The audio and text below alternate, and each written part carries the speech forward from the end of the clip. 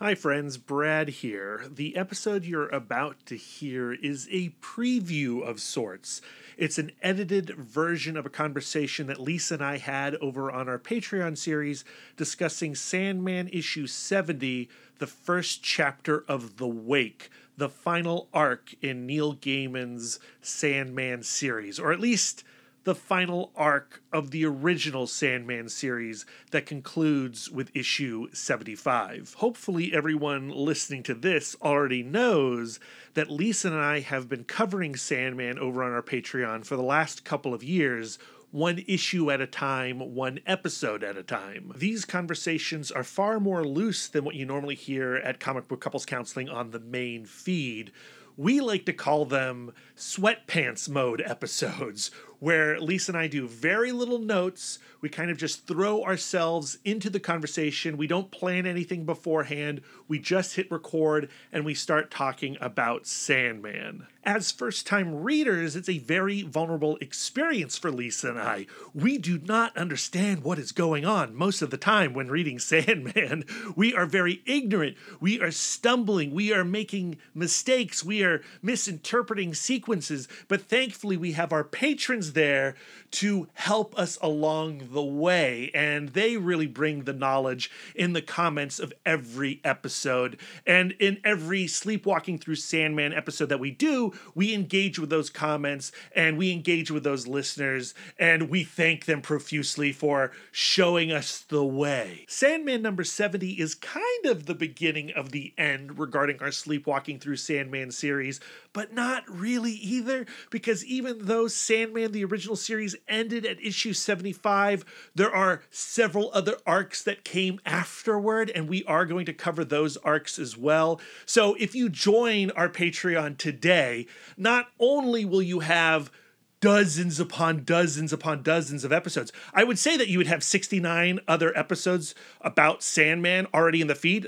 but actually you have 75 episodes already because we've done 2 episodes on certain issues. We've incorporated interviews with various Sandman-related creators. Rance Hosley's been on the Sandman feed, as has Elisa Quitney, the associate editor of Sandman, and we're hoping to get a few more behind-the-scenes creators as well. So there's already 75 episodes about Sandman waiting in our Patreon feed, not to mention bonus Creator Corner conversations, episodes where Lisa and I review the Spider-Verse Whopper, where we review the Teenage Mutant Ninja Turtles Mutant Mayhem cereal, where we talk about movies, where we talk about all kinds of stuff, and we're actually going to launch a new episode series on our Patreon that I'm very excited about. But I'm not going to tell you right now.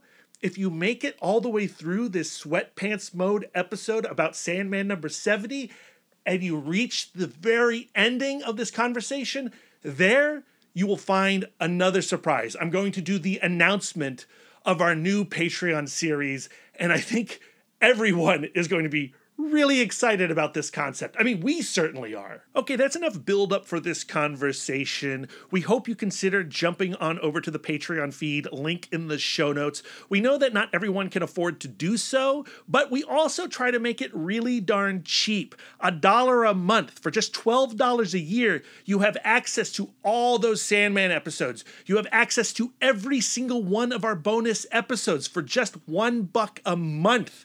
You can't really beat that. That's hundreds of hours. Actually, that's thousands of hours of bonus content. And if you join at like the $5 level and the $10 level, there are some extra features. The $5 level gets you access to our Slack community, which has to be the most warm and loving and friendly online community around. Everyone on there, we love them. They're so cool. They're so rad. They bring so much to Comic Book Couples Counseling. We think it's certainly a place worth hanging out at.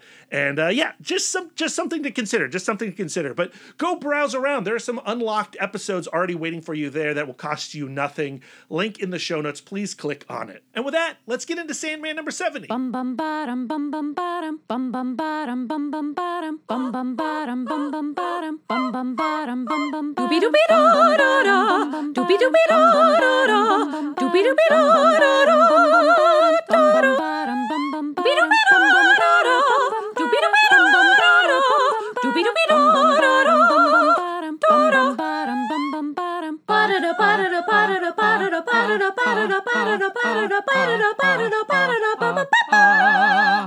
Hello, friends. What's up, lovebirds? It's Brad and Lisa. I did it even though this isn't in the car episode. I just wanted to throw you off your game, keep you on your toes. We've been married for so long. I have to keep it interesting. We've been married, Lisa, almost 14 years. We will have been married 14 years on Tuesday, the 27th of June. That's shocking. It is shocking, especially since you didn't know how long we'd been married just the other day when you asked me. I'm not a years person. Yeah, you were like, what is this, 15? 16, And then like I forever. do the jerk thing where I'm like, I don't know, Lisa. What year is it? You're like, 15? No, 14. 15? 14. 16? 15? 16? 14, 12. 20 years. 13? 9. How long does it feel? How long does it feel? It feels kind of novel still. Like when I bring you around to like hang out with my parents, I'm like, look at this weirdo that I'm Look hanging who out with. I'm into. But I feel like I've loved you forever. Yeah. Oh, that's super sweet. I look back to our dating life, and I think we've talked about this on the podcast before, but I look back on our dating life as like ancient aliens. Oh, yeah. Who are those people? Who are those people? I don't Gross. quite recognize them. And when I see photographs of us in our 20s, our mid-20s, your early 20s, I go like, we're children. Yeah. But then I look at like photos of us like a year in, going to like conventions together and things like that. And that just feels like yesterday. Yeah. The way let's see, hold on. Let me think of this. Correct me if I'm wrong. Now it's my turn to look like an idiot regarding our relationship. Was our 1-year anniversary when we went to Vegas, or was that our 5-year anniversary? Oh, I have no idea. Okay. I feel like the first big anniversary celebration we did was our trip to Vegas, though. Yeah. Right? And that's what we did. We stayed at the Luxor, and we did that, like, Titanic exhibit. So I don't want fun. to talk about the Titanic right now. No. I know. We're embarrassed that it even came up.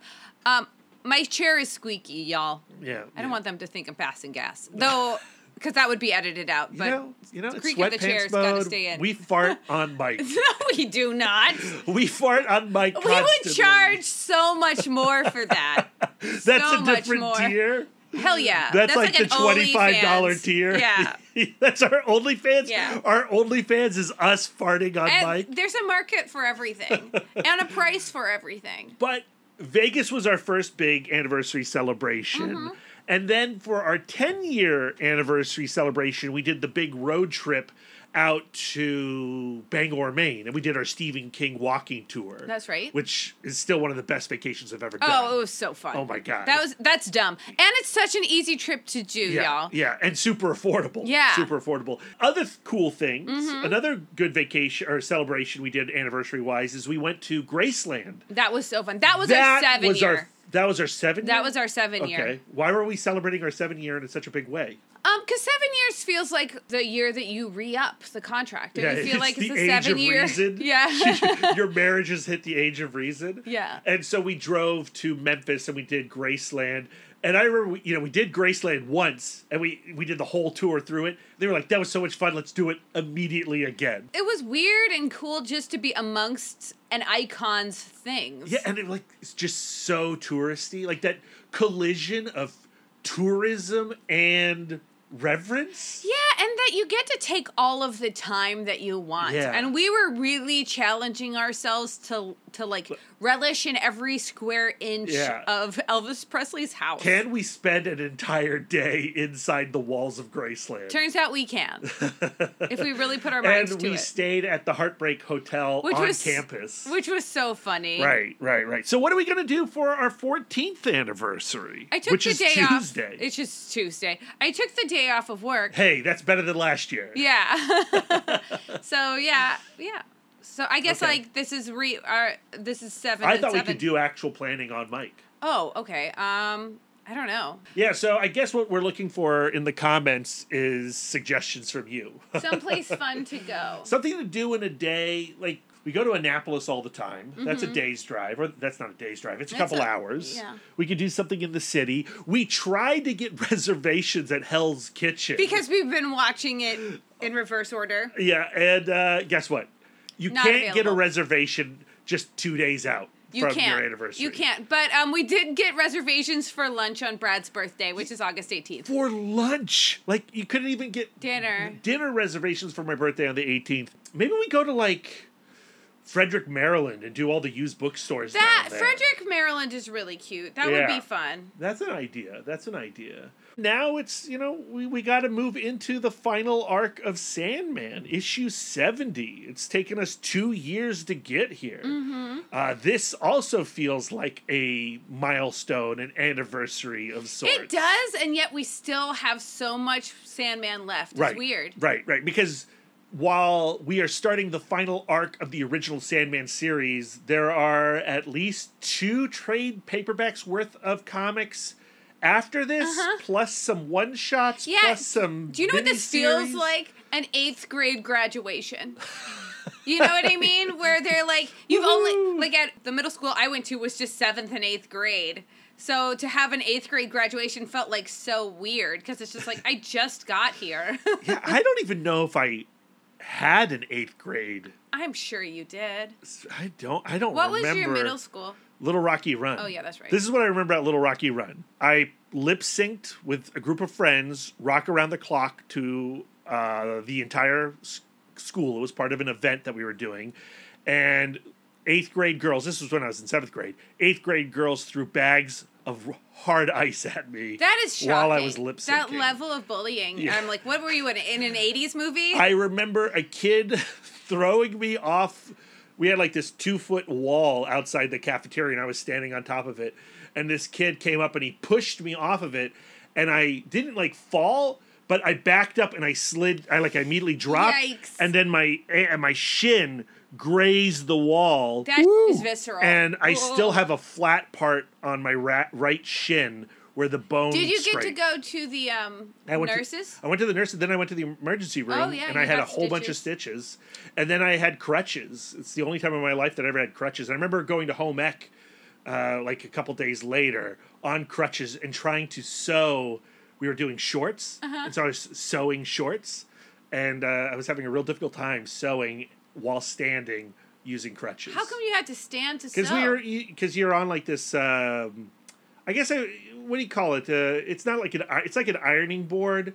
You know, you've seen the movie The Outfit where they're doing like the cutting of clothes. It's on one of those things. Oh, okay.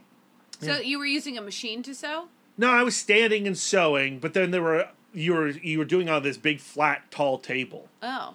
I don't know how to explain it because I'm not a seamstress. That doesn't seem terribly accessible. Well, it wasn't. So that's what I remember about middle school. I remember lots about middle school. Do you just want to hear the mortifying stuff? No. Okay. But you remember a graduation.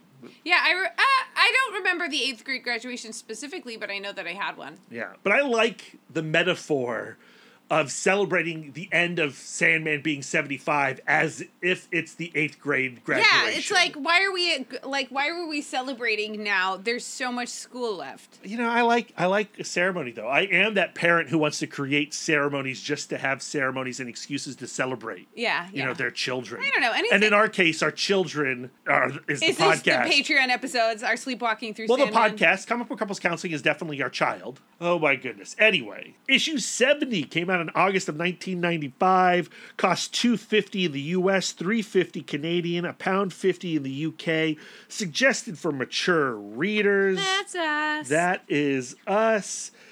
Chapter 1 of The Wake is called Which Occurs in the Wake of What Has Gone Before, written by Neil Gaiman, art by Michael Zulli, lettered by Todd Klein, colored by Daniel Vazzo, seps by Digital Chameleon. Ooh. Yeah, separations. Yeah, they're back, and it's not the digital android people. Yeah. Edited by Karen Berger, associated by Shelley Roberg, Sandman characters created by Gaiman, Keith, and Dringenberg. Yes. Lisa, real quick. Michael Zulli's art. What you think? I freaking love it. Oh my god. It's so rich. It's so beautiful. It feels right.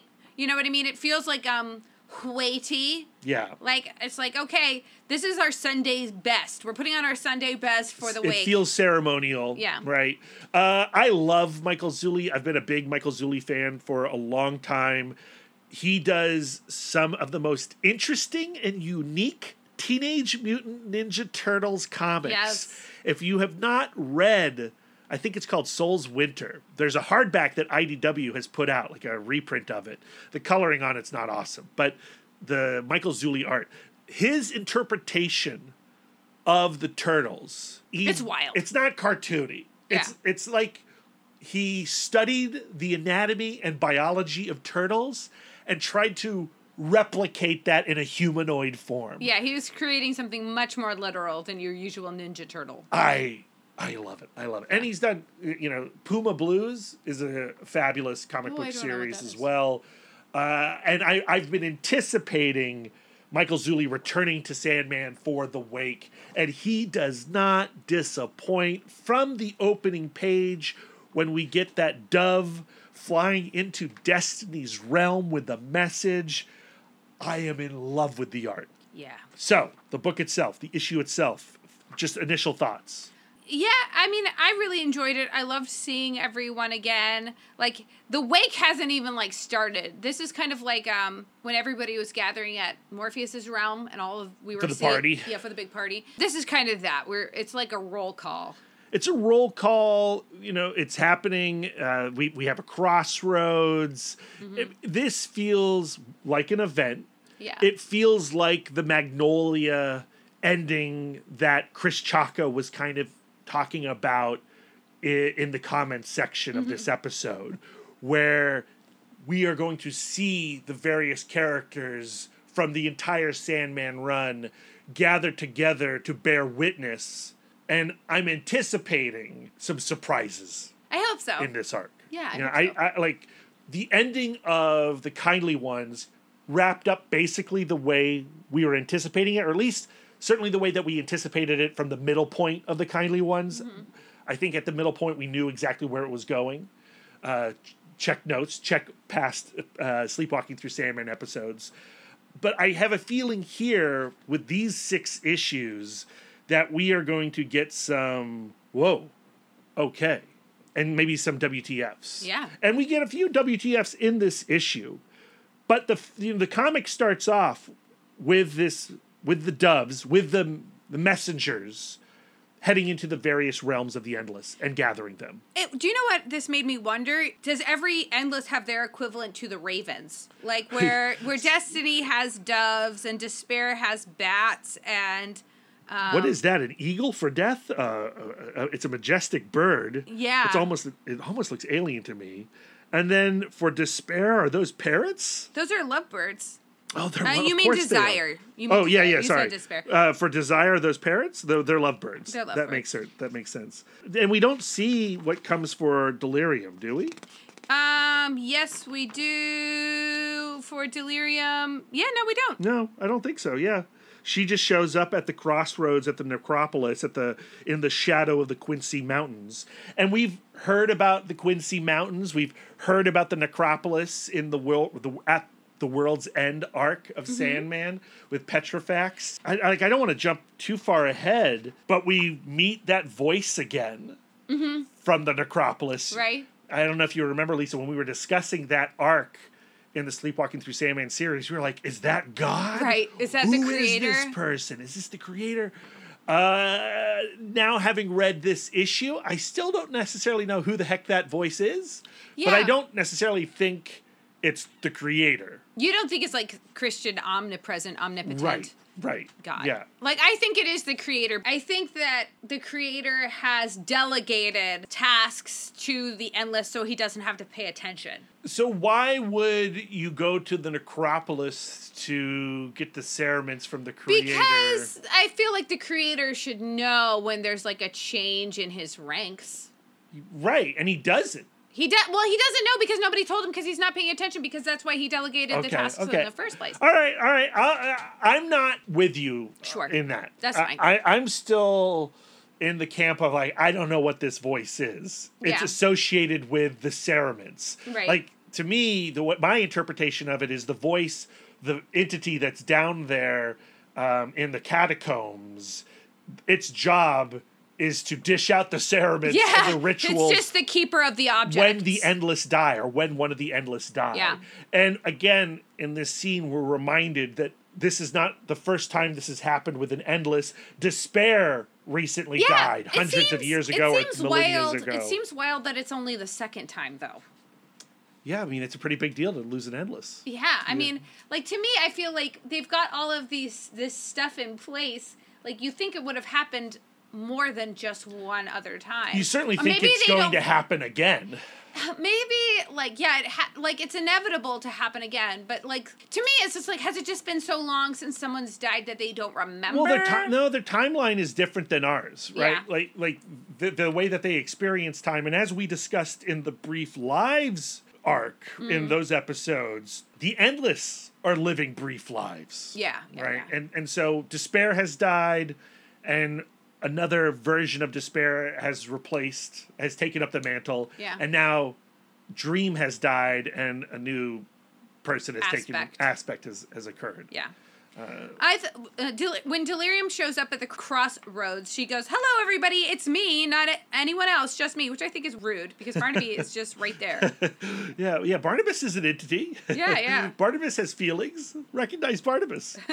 Barnabas doesn't complain or say anything. No. But I do love that they're together. Yeah. It's just nice to see them together. Yeah. The other thing that occurs at this crossroads is that Destruction isn't there, and they make note of that. They thought Delirium's like, I thought Destruction would show up. Yeah. And so why hasn't Destruction shown up? You know, like, does he still have someone to come and tell him? Does he still have messengers? Or does he maybe he's like, I'm mourn in my own way because I'm the rebel of the family? I think that. I think I would like to go back again. You know, the reread of Sandman's going to be so interesting. I would like to go back and read the Brief Lives arc and consider the last conversation that Destruction had with Dream. Yeah. Do you know what? On a reread of Sandman, I'm going to keep my list of proper nouns digitally so that it's searchable. Yeah, get it in a Google Doc. Yeah. That would be quite handy right now. I know. Like it's just like one of those things you can only learn from retrospect. But the Endless that do appear gather before the necropolis, and like Delirium look weirdly like Madonna, like in a distracting. I wouldn't say weirdly, but I mean that has occurred before, right? We've seen various rock musicians take we've seen the Endless adapt the faces of various rock musicians, you know. What's the guy from The Cure? Robert Smith. Yeah, Robert Smith. You know, Morpheus has worn Robert Smith's face. I've seen The Cure. You weren't with me. No, but I've seen The Cure also. Oh, but separately. Not with you. Yeah. Pre-marriage. Yes. We see the Sith Kundman. Does Sith Kundman, is that a word? It means a person who is the oldest and wisest of that area. Did we look at that up last time? Or I looked it up this time. Oh, okay. And but he is referred to in the Petrifax story. Right. We don't see him in the Petrifax story, but they do talk about him. Okay. Well, he has his like divas with him. Yeah, he does. And he doesn't recognize the Endless, like, specifically. He's heard stories of them, though. And he's not necessarily surprised that they're here. And when they do appear, he knows what to do or what to say. Right. But he doesn't understand, like, you know, he's like, you could very well get lost in the catacombs. And they're like, we're not going to get lost. And they can't go. They're not allowed down in the catacomb. They basically create a golem, and they have to give the golem a name, and Delirium picks the name as Elvis O'Shaughnessy. Why do you think they can't go in the catacombs? I don't know. I mean, maybe it's to your point. Like, that's like the creator's realm. You know, whatever that entity is down there is an entity apart from the Endless. Yeah. It's interesting. It's like a physical manifestation. Okay, so when they create the envoy, they make them out of mud, which is like what Adam and Eve are made of. Well, what Adam is made out of in the Garden of Eden. And golems. Death has to breathe life into it. Yes. Which I love. I love those 3 panels on the top of page 8 where Death says, I haven't done this in ages. And then the middle panel is her like getting, you know, face to face, kissing close with this golem and then breathing life. So, like, what do you think she means by I haven't done this in ages? Creating life? Yeah, creating life from scratch. From scratch, yeah. So, like, scratch. we presume that she did this with Despair's death, and then I guess she created Adam. She started Adam. Well, we know that she's at the beginning of everyone's life, but we don't necessarily know what that means. Like, we don't know that... But it doesn't mean this, because she says she hasn't done this in ages. Right, that's what I'm saying. Yeah. It doesn't mean this. Right. So she hasn't done this to us. Yeah, but she did it to Adam, I'm saying. Oh, okay. That's what I think. Yeah, because Adam was made out of a rib. Yeah, no, Eve was made out of a rib. Whatever. I'm not, I was raised a-religious. I don't know what the heck's going on. Okay, Destiny says, Iblis O'Shaughnessy, you were created and gifted by 5 of the Endless, but you can neither dream nor ultimately destroy, and that shall be your triumph, and that shall be your tragedy. This is like the physical manifestation of the Endless that are present. Yeah, it's almost like another one of their children in a weird way. Yeah, like in a weird way. Yeah. Now we know that they can create other kids, Orpheus and Desire sired Unity's child, Rose's mother. Right. But this is something different. It feels like a character that can then go on and have many adventures. Yeah, I wonder, though. They don't seem particularly, like, sturdy. Like, for some reason, I think that, like, if it were to rain, they would be completely washed away. You know what? Give it a few trips around the sun, and I think this character has its own spin-off series. Yeah, let's toss this guy in a kiln and keep him. He is ripped. So, the creature goes through the catacombs to the necropolis. There we come upon the voice that Brad believes is not the creator. I believe it is a lazy creator. And we get the same question that we saw in the World's End storyline, the Petrifex storyline. Mm-hmm. Which of them is dead? And at that point, that little young girl running through the catacombs had no idea what this question was about. But the envoy knows and has the answer. Dream. And then the voice says, you have come for the seer cloth, then for the ceremony. Yes, they are yours. Take them. And then the cerement is there on the wall, and we see the outline of the helm on it. So this is the one that's for Dream. Right.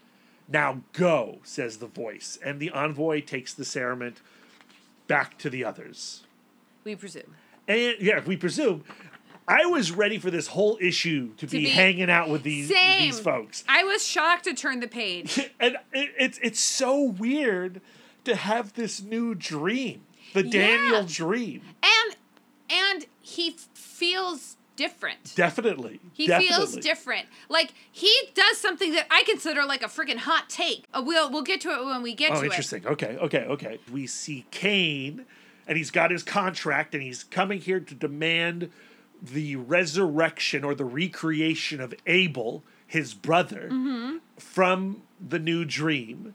And I think he's the one who refers to Dream as Morpheus. Yes. So that's what I think is a hot take. Okay. Should we do this in order? So the first thing is Cain is having a hard time wrapping his head around, like, is this a different guy? Or is this the same guy? Right. And Morpheus is like, or Morpheus, I shouldn't call him Morpheus. Dream is like, no, I am the same guy. Your contract is with me. It's a very awkward conversation where it feels like Dream is like trying to trick him or something. Cain makes a very good argument for getting his brother back. Well, he reads the contract. And Dream is like, okay, describe Abel to me. This is such a sibling's description. Like, not as handsome as me, not as smart as me, not as clever as me. He really did not take care of the bathroom. Yeah. He was foul, and the bathroom was revolting.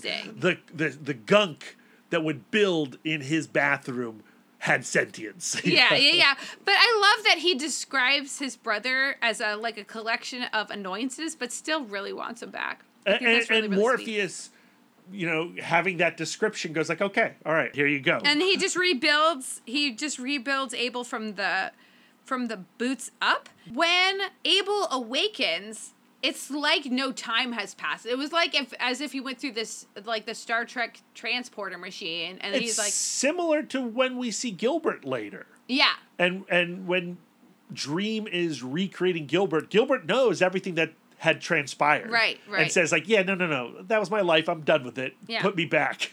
Yeah, and then that's where Cain is like, oh, Lord Morpheus brought you back right as rain. And Dream corrects him, not Morpheus. I have no right to that name. I am Dream of the Endless. It is enough. Like, and I'm like, well, who gets to name him? Because from my perspective, he is Dream, and then all of these cultures name him something different. Right. So, like, who is he to refuse a name that someone gives him? Well, so what you're saying is that Dream of the Endless has been given the name Morpheus by a cult, like by society, and a so splinter of anybody society. Meeting him would see him through the prism of their culture. So my question, though, is, and again, this requires us to have a memory of the very early days of Sandman, which we do not, because we've been doing this one issue at a time, one episode at a time for 2 years now. Yeah. I don't know if we were told that X society named him Morpheus. We did get other societies giving Morpheus different names and him going by those names, but we don't know who actually originated the name Morpheus. Mm-hmm. So did that name, was that given to him by himself? Was that given to him by the creator? Isn't was that given Greek to him? Greek or something? Well, yes. You know, what Morpheus is a precursor to Orpheus, but within the context of the story, we've never been told who named him Morpheus. And I think what we're going to see in this arc is the Daniel Dream, which is what I'm choosing to call him for now. The Daniel Dream is going to get a new name. And depending on who gives him that name will give us insight into who named Morpheus Morpheus. Oh, interesting. There's our coffee maker. Take a shot. Okay. I did just Google Morpheus, and he is a god associated with sleep and dream from Ovid's Metamorphosis. Okay. He's the son of Somnus. So I assume that it's just the Greeks, and we should just know that because we're literate, right? I mean, we could assume that. But again, I'm holding out who named Morpheus until I see Daniel Dream get renamed. Okay, sure. I feel like we're going to get a new name. I think Dream is his true name because it starts with the D. Well, Dream is his true name, but he has other names. Okay. And I think we're going to get another name for Daniel Dream. Okay, interesting. Okay. So the next scene after that is poor Matthew recoiling from the events of the Kindly Ones, feeling really shattered in the part he did not play in Morpheus's end. Yeah, like he's talking about like, I should have just stayed with Morpheus so I could have died at the same time as Morpheus and then I wouldn't be sad now. Yeah, I don't want to be here if he's not here. Yeah, and that just breaks my heart. Like, because, yeah, that's a terrible attitude. And Eve does her best to comfort him, but there is no comforting Matthew. And he just tells her, I heard you, now go away. Yeah. And I get it. Like, I didn't notice this before. Does Eve always go from old to young to old? To young to old? Yeah, I had not noticed that before either, but very effective from Michael Zulli. Yeah, I mean, like, what a talented artist. Yeah, to be able to really depict that. But, like, is she becoming young because someone's talking directly to her, and then when somebody's no longer talking to her, or is this part of her process? Yeah. Something that I will look for on my reread of Sandman. Or someone to explain to us in the comments. Yeah. Drop it in the comments. You know we want to hear from you. Okay, now here's where the roll call really begins. Yes. And I'm curious, you know, Chris Chalk in the comments was talking about, you know, having disappointment in the Kindly Ones of all these people gathering and then nothing happening with them. Chris, when you got to this sequence and you're getting the roll call and these people are now assembling for the funeral, are you feeling satisfied? Or is it redundant? Or are you feeling like, oh no, this is a trap again? I don't feel safe. Yeah. Let us know, Chris. Okay, so Destiny led his siblings to their new maid attendant away from the necropolis.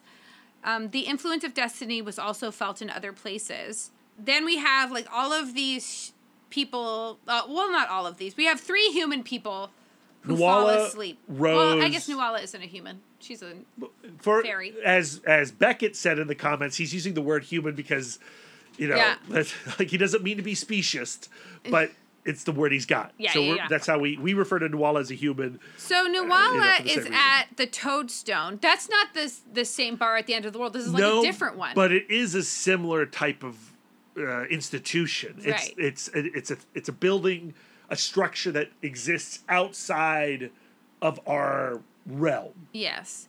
And so she has no allegiance to any time or dominion, and she's exhausted from traveling, but she looks content to me. And then she falls asleep. Yeah, based on the illustration, based on the words, I think Nuala has begun a new journey, and it's exciting to see her on that journey. Yes, yeah. She finally has some autonomy for the first time in her life. Rose's situation is different. She's back at her mom's place in Seattle, and she's going through the stuff, and she has these books that the hospice library refused. And I love that Neil Gaiman lists the books that the hospice library wants nothing to do with. Mm-hmm. And she is probably in a more melancholic state than Nuala. Although they probably are both sharing some kind of melancholy. There is something sad about returning to your parents' house. And, she is, I think, unsatisfied by her adventure to England. Yeah, well, I mean, because it does feel weird to go through all of this stuff and still you go back to your parents' house and your parents' house is the same. Yeah. There is something really jarring about that kind of thing. Yeah, and then so she nods off. And then we get somebody I was surprised to see. Yeah, I know. I'm shocked he was invited. Yeah, Richard Maddock, who we last saw, I think, in Sandman issue 17. One of our favorite issues of Sandman, one of our favorite conversations that we had about Sandman, one that we put into the main feed a year plus ago, where we left him. Dream had poisoned him with too many ideas. Yes. And Calliope had convinced Dream to let him go. Right. I love this line here that we get. I'm just going to read the whole passage. Sure. And in the nursing home garden, Richard Maddock rests his face in his gloved hands and shivers, not from the gray morning chill, but from the realization that yesterday, for the first time in half a decade, he had put together a handful of words in his head in an order that no one had ever put them before. The fear of ideas is replaced by a sensation of utter comfort. Richard dreams. Yeah. That dude was a monster. He was a monster, and he was a monster because he was scared. And so it's interesting for us to see him now relieved of that punishment, and him to then be granted the grace of being at the funeral. Yeah, generally you would invite to the funeral people that the loved guest ones. of honor loved liked. ones, yeah, loved ones. But and then we get two amazing pages 16 and 17 of Daniel Dream growing Merv Pumpkinhead. Yeah, from scratch. And it's this beautiful silent process, wordless process, until Merv awakens and looks upon the Corinthian and says, "So what the hell do you think you're looking at?" It might be my favorite panel. Who's the guy with one bird wing? I am unsure. Have we met that guy before? We probably have. Again, someone remind us who that is. Note in the comments, please. Lovebirds, let us know. How come, when Abel was recreated, he was like a ghost and then came to fruit? Well, the creation of each is different. Yeah, I feel like Gilbert and Abel's creation seems pretty similar. Whereas Merv Pumpkinhead is regrown. And then when you think about the recreation of the Corinthian that the old different. Morpheus did, that was different. And it was like a tinkering process where it's just okay, I'll just come back to this. Yeah, actually, I just skipped to Gilbert, his recreation. He is brought back to life through his glasses. Daniel Dream has a pair of Gilbert's broken glasses, and he puts the emerald to the glasses, shines some emerald light through it. And after doing that, that's when Gilbert starts to reappear. So everyone does have their own process of resurrection. Yeah, or create. I love it. Yeah. Okay, so then we get more roll call.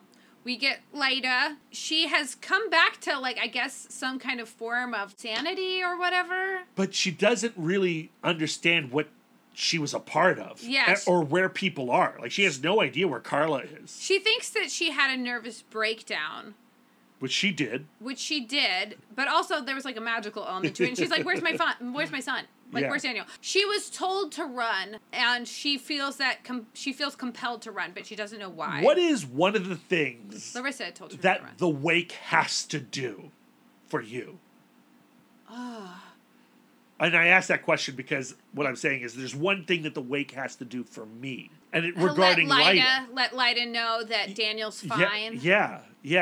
Like, Daniel Dream and Lyda have to meet and have an understanding. She got... Woo! She got... Woo! Yeah, so I guess, like, she deserves to have some kind of happy life. Yeah.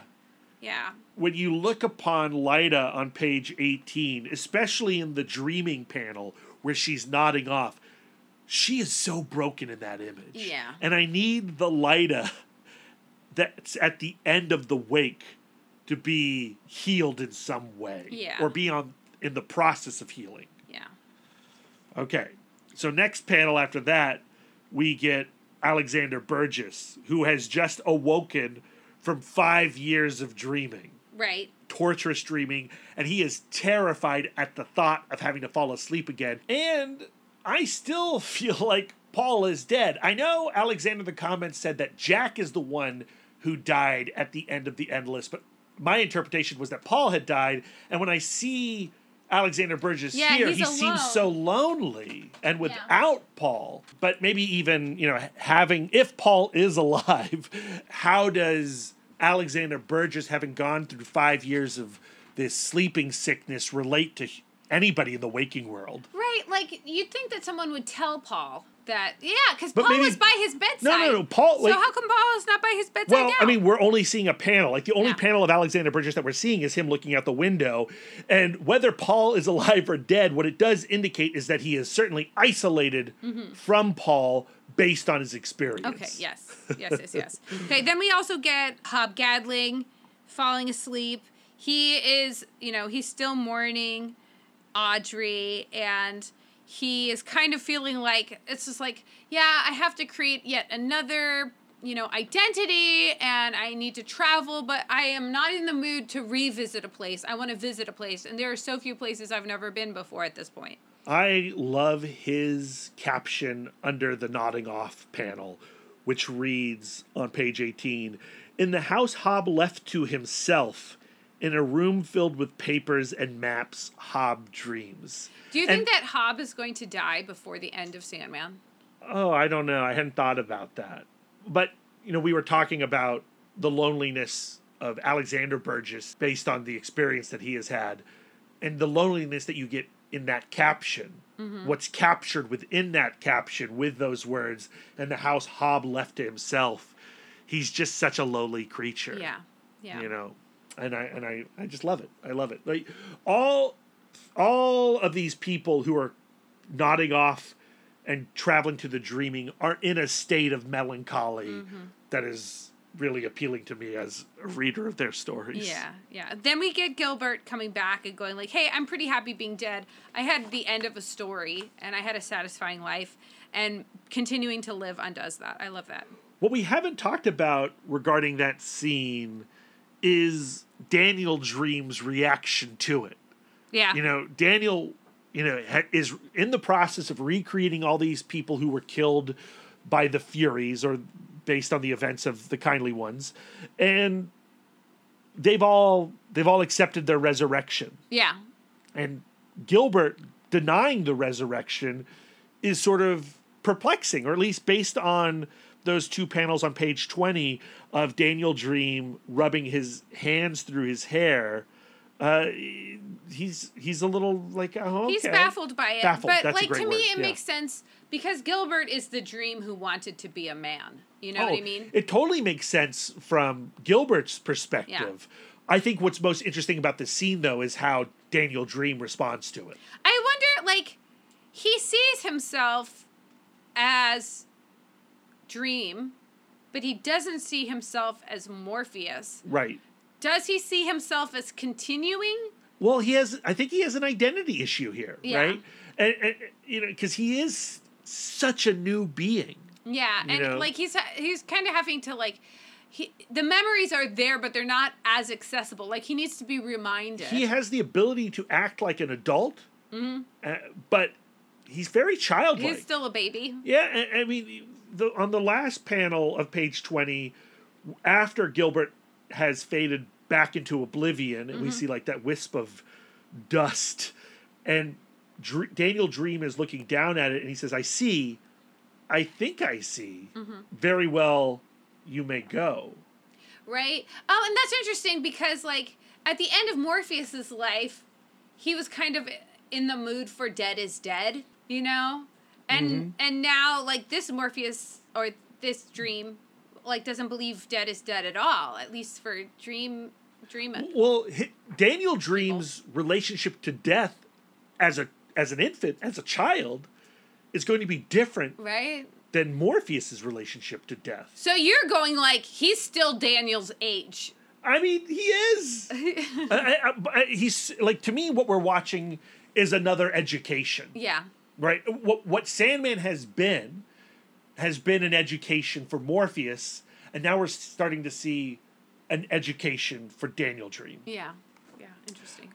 The next page, 21, we are now getting the individuals of the more godly manner. Yeah. The people who can enter the dreaming through other ways beyond Portals. falling asleep. Yeah, yeah. And we get Titania, we get Duma, and we get Bast making their way to the funeral. Yes, yes. And is there anything in those captions that sort of stuck out to you? Not really. Like, I like the summation of Duma, who is not exactly fallen, more toppled perhaps, or so even good. Tumbled. Like, I mean, he was so mistreated by God, you know? Yeah, I love Duma. I think it's interesting that Rumiel's not with him. Yeah, where is he? Yeah, why isn't Rumiel invited? Rumiel is right there. But does Rumiel travel to the dreaming? I think Rumiel, I don't think he does. I think only Duma goes. But there is Rumiel. See, he's naked. Yeah, but he's in hell. Yeah, Rumiel's in hell, and Duma is leaving. Right. But what's interesting is that Rumiel's not going. Yeah. Yeah. I guess it's optional if you can go through the portal. And Duma has the key to hell around his neck. Yeah. And then Bast has to, like, gather the tiniest pittance of worship to energize her trip to the dreaming. Right. Which I also really enjoy. And, the human characters who nod off are all melancholic. And these characters are melancholic. Yeah. Next page on 22, our friends... Everybody bumps into each other on the stairs. Are bumping into each other. In the dreaming, they take on different shapes. Yeah. Well, they take on the shape that I think that Morpheus would think of them as. Oh, that's interesting. So, that hadn't occurred to me. Bast is in full babe mode. Murdoch just looks like a guy. Nuala is Murdoch looks like the bastard that Morpheus saw him as exactly. when he first encountered him. And then, like, Nuala is in her, like, glimmered down mode.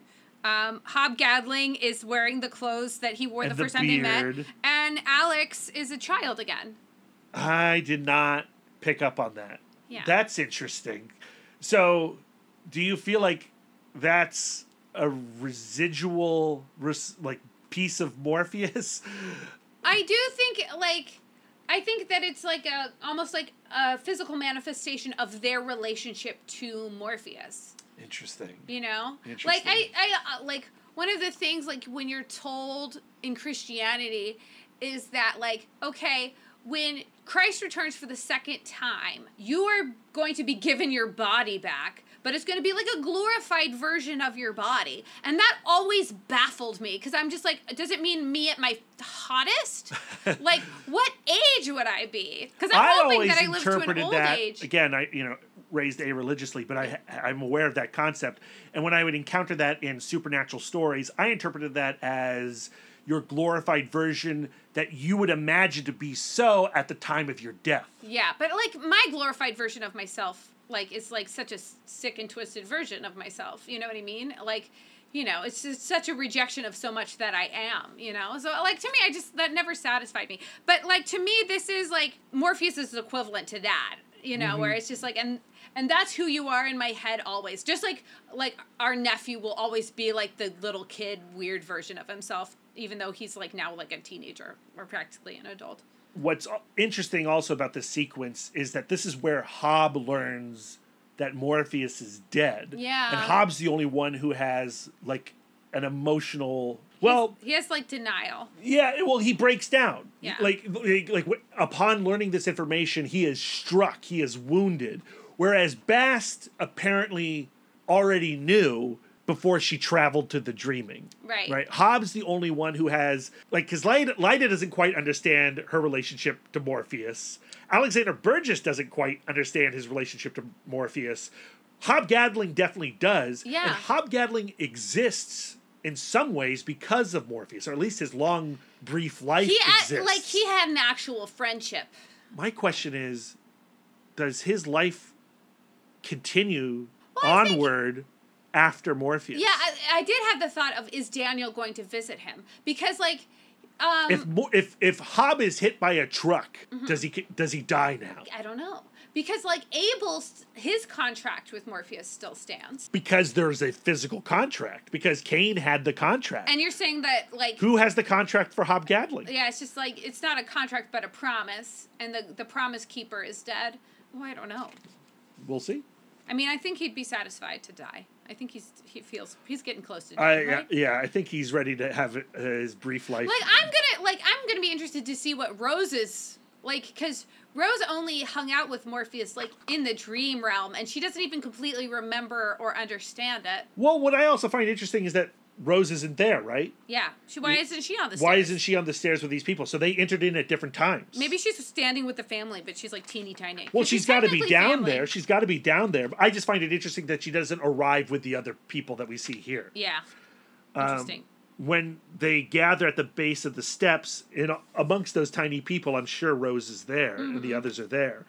And then they look up, and the aspects of the Endless are massive. Yeah, they're titans. And with the exception of Delirium, they're all holding something. Destiny is holding his book. It looks like Desire is holding a bundle of bricks. Bricks, yeah. Delirium is holding something. Despair's not holding anything. Yeah, that's what I said. Did I misspeak? I think you did. Oh, sorry. Despair. I certainly misheard if that was the case. And then Death has like a box. Who's holding the ceraments? Yeah, that's a good question. I don't know. Yeah. What are those objects? Not sure. Why isn't Despair holding an object? Don't know. We're going to have to wait to find out. Yeah. That's the end of issue 70 of Sandman. Unflattering angle of, like, Delirium. You mean Despair? No, Delirium. Oh, like, because of the chin situation? Chin situation, because it's like, women, we do not like to be photographed, like, from the bottom looking up. And Michael Zulli knows this. Did you just see our power I go did. out for a second? We had a little brownout. Ooh, weird. But our laptop But it's is a squeaky still going. chair. It's a squeaky chair. Yeah, I loved this issue. I do feel like, you know, especially now that we brought Chris's interpretation back into it. I do go like, am I being set up again? You know? Yeah, of course you're being set up again. That's what Sandman is. That's what stories are. You know, we may have figured out what was going on at the midway point of the Kindly Ones, but we never know what's going on at the beginning of every arc. Yeah, that's true. It's always like a little bit like we always have to like plod through the setup. It's always a setup. But I don't feel I don't feel like I've plotted through any setup. You don't feel like it's like redundant? No, I'm loving this. Okay. No. I'm not going to say that I'm not loving it, but I do feel like wary. That's interesting. Yeah. That's interesting. I'm jazzed. I think one of the reasons why I'm jazzed is that the art is so strikingly amazing. It is gorgeous. This is some of my favorite Sandman art. I love the coloring too. Turning like every the page was a vibes. thrill. Yeah. The coloring, Daniel Vazzo does a great job. You're reading it digitally. I'm reading it physically. I'm curious to take a look at the digital to see the differences in the coloring. But also, all this endless stuff, this mythology stuff. We love it. We love it. And the idea of Daniel Dream is so compelling to me. It is. It really is. What is this thing going to be? Yeah. You know, this child, this aspect, this new version of Dream. Yeah. That is and is not the old version. Yeah. I'm so compelled by it. So I'm very excited. We've got 5 more issues left of The Wake, 5 more issues left of the original arc of Sandman. I am compelled. Okay, yeah. And again, I'm so glad that I have physical copies of every one of these final issues. Looking at the floppy here for issue 70, on the back cover, we have an ad, July 7th, for Species, one of my favorite traumatic theater-going experiences. Watched Species with my mom. Not the type of movie you want to watch with your mom in 1995. But I loved it then. I still kind of like it. It's not perfect. It's a vibe. It is a vibe. The poster is of Syl in her cocoon. That's Michelle Williams. I don't know if you remember, but Syl, she grows into Natasha Henstridge, but the teenage version of Syl is Michelle Williams. The first time I think anybody ever saw her. Wow. Pre-Dawson's Creek. The tagline of Species is, 2 decades ago, scientists sent a message to space. This is the reply. I love the idea of receiving like some science from space, going like, ooh, let's muck around with this science, and that science being a horrible creature. There is that like record that's playing in space or that can be listened to by aliens and stuff, and it's just like, I don't know, it seems irresponsible to just be throwing out like. And if you get a signal back, it's just like, what are we supposed to do with it? Don't complete that math. Species, be intrigued, be seduced, be warned, be afraid. Inside cover is an ad for a Vertigo comic by Peter Milligan and Glenn Dillon called Egypt. Never heard of it before. I'm always intrigued by ads for comics that I do not remember. There is an ad for the video game Supercarts. It says, to make it more realistic, we have to kick dust in your face. Now available on CD-ROM for IBM PC, Lisa. I'm sure it doesn't hold up, the technology. There's an ad for MTV animation and a new card set from Fleer celebrating the various MTV animated shows. Okay. There is an ad for Gotta Rock, Sam Goody Musicland. Yay, once again. Sam Goody. I loved Sam Goody. This time promoting Radiohead and the Bends. And then there's an ad, a really grotesque ad of this like gnarly tattoo art version of a clown. And it is for a group called Ugly Kid Joe. Do you remember Ugly Kid Joe from the 90s? I do not. Menace to Sobriety? Okay. Instead of Menace to Society? How fun. The new album is available now at Blockbuster Music, Lisa. Oh my God. And then there's an ad for Primus, everyone's favorite band, Primus. Yeah. They've got a new album out. It's Tales from the Punch Bowl. The back ad on the back page is for Hellblazer. It is the Critical Mass arc from Paul Jenkins and Sean Phillips. Ooh. I never read this arc, and I need to because I love Sean Phillips. There's another ad for White Wolf Publishing. Every issue of Sandman must include a White Wolf Publishing ad. And then letters-wise, nothing terribly interesting sticks out. Like I said, there's a couple letters there going like, Sandman brought me to comics after I matured out of it. There is a letter here from Megan McCauley lamenting the fact that there aren't a lot of female comics writers.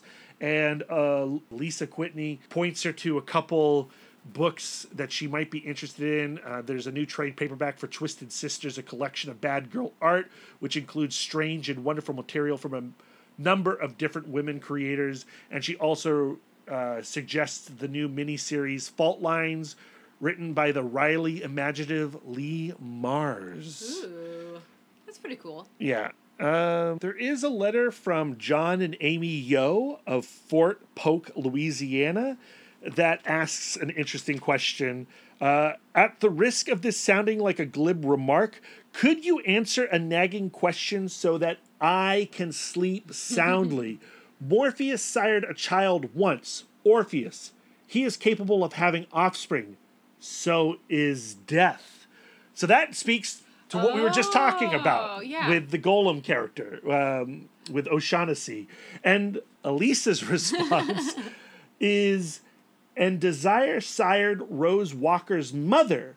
I suppose I'd assume death is capable of bearing a child, but might not want to, as most parents expect their children will live after them. So any creature that death creates will most likely die before them.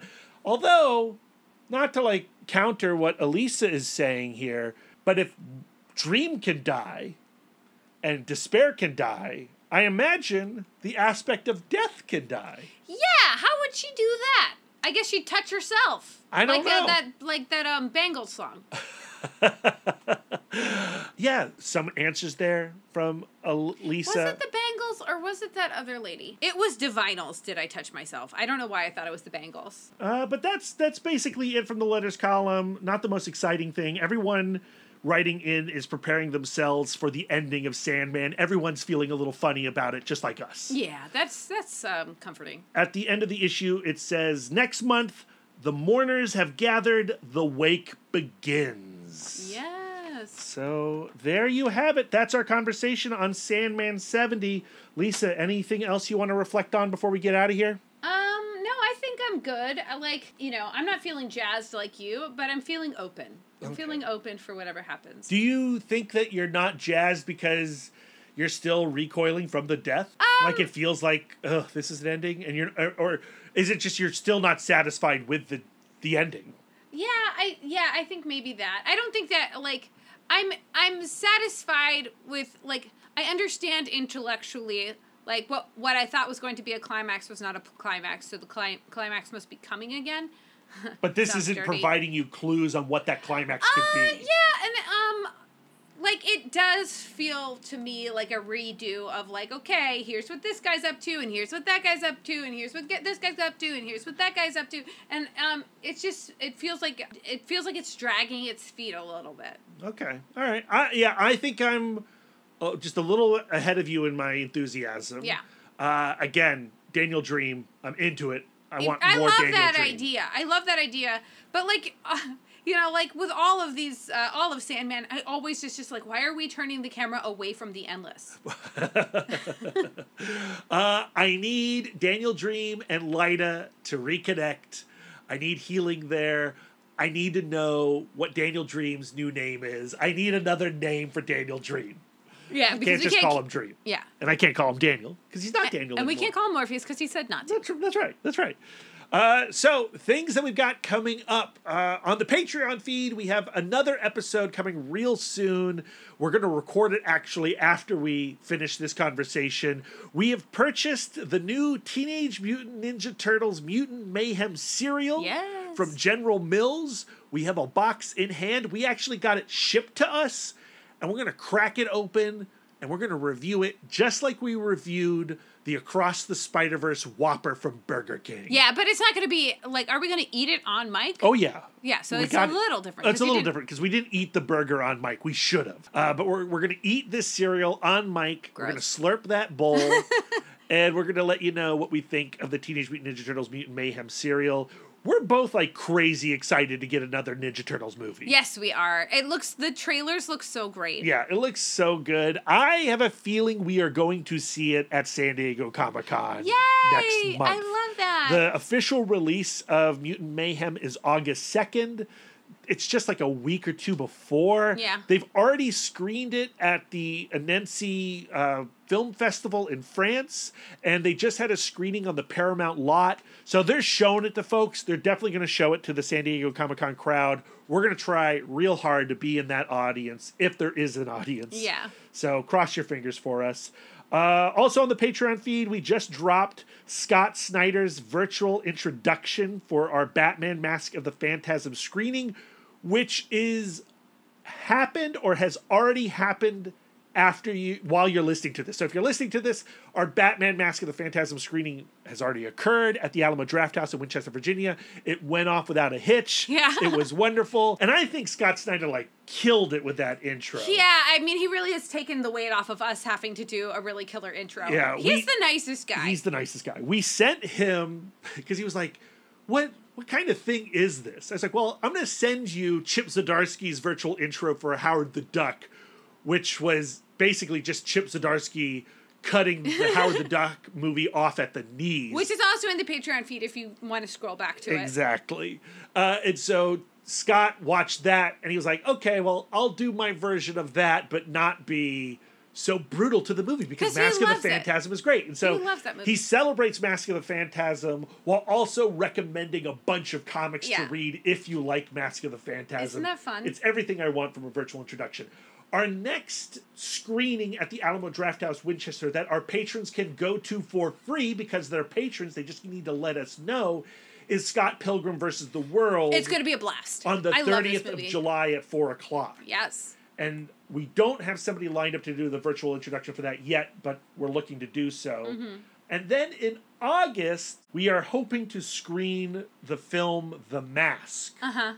The Jim Carrey movie based on the Dark Horse Comics book. And for that one, we should have an in-person comic creator that is set up by Four Color Fantasies. Uh-huh. We're not going to say who it is just yet because it might not happen. Yeah. But when it's written in gold or stone or however you write things in permanent marker, we will let you know who that creator is. It's a really rad creator.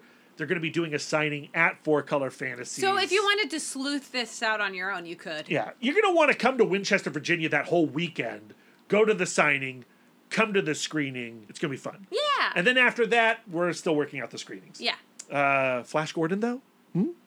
Christmas Perhaps. movie? Perhaps. Maybe. So, yeah, that's what we've got going on. Anything else? What else we got to promote? Oh, you just recorded a secret guest appearance. I did. On a secret podcast. On a secret podcast. Though if you go through my Twitter feed, you might figure out what that podcast is. So if you want more of Lisa talking... It's coming. With another podcaster whom you should know and love. Be on the lookout. Be on the lookout for it. We'll let you know in the social media feeds. And, of course, I'm sure we'll promote it on our main feed episode. It was a super fun recording. Yeah. And, yeah.